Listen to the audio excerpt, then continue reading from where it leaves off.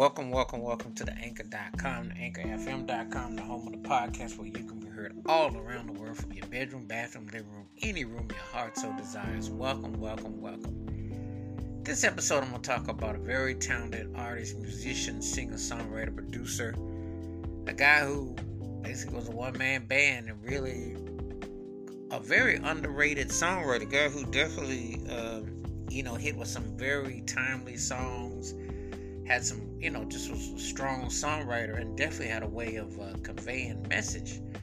And, he did this particular song that really struck a chord with me.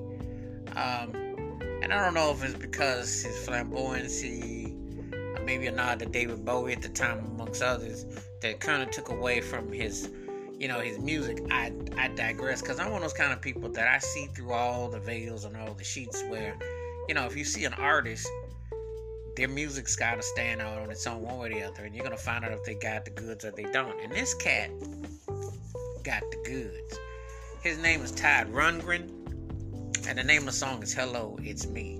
Love this song. It sounds like the early 70s all the way. One of the best songs that Carole King or James Taylor never did, among other singer-songwriters. But Todd Rundgren hit this song out the park. I mean, this had an incredible melody, incredible style. He played all the instruments on it. I mean, it's just one of them songs that speaks to you and has so much feeling, heart, and soul to it.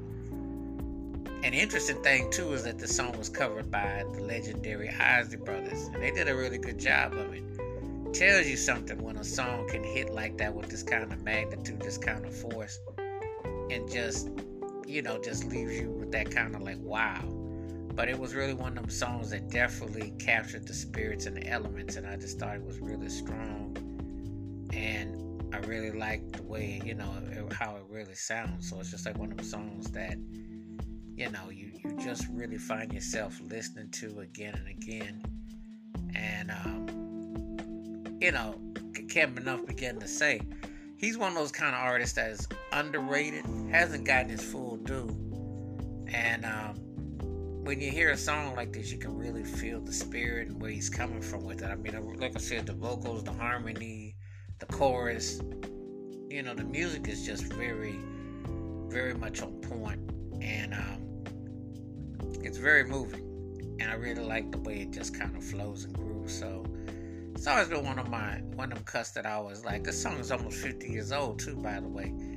And it doesn't sound like it, because it's like you can just put this song on anywhere, be at the beach, just walking, just chilling. And it just has a way of just speaking to you. That's what a strong songwriter, that's what a strong artist is able to do. And he definitely captured the mood and the elements with this particular song. So it's definitely been one of those songs that I definitely have thought is one of the best songs I heard in the last 50 years. And appreciate the talent, appreciate his depth.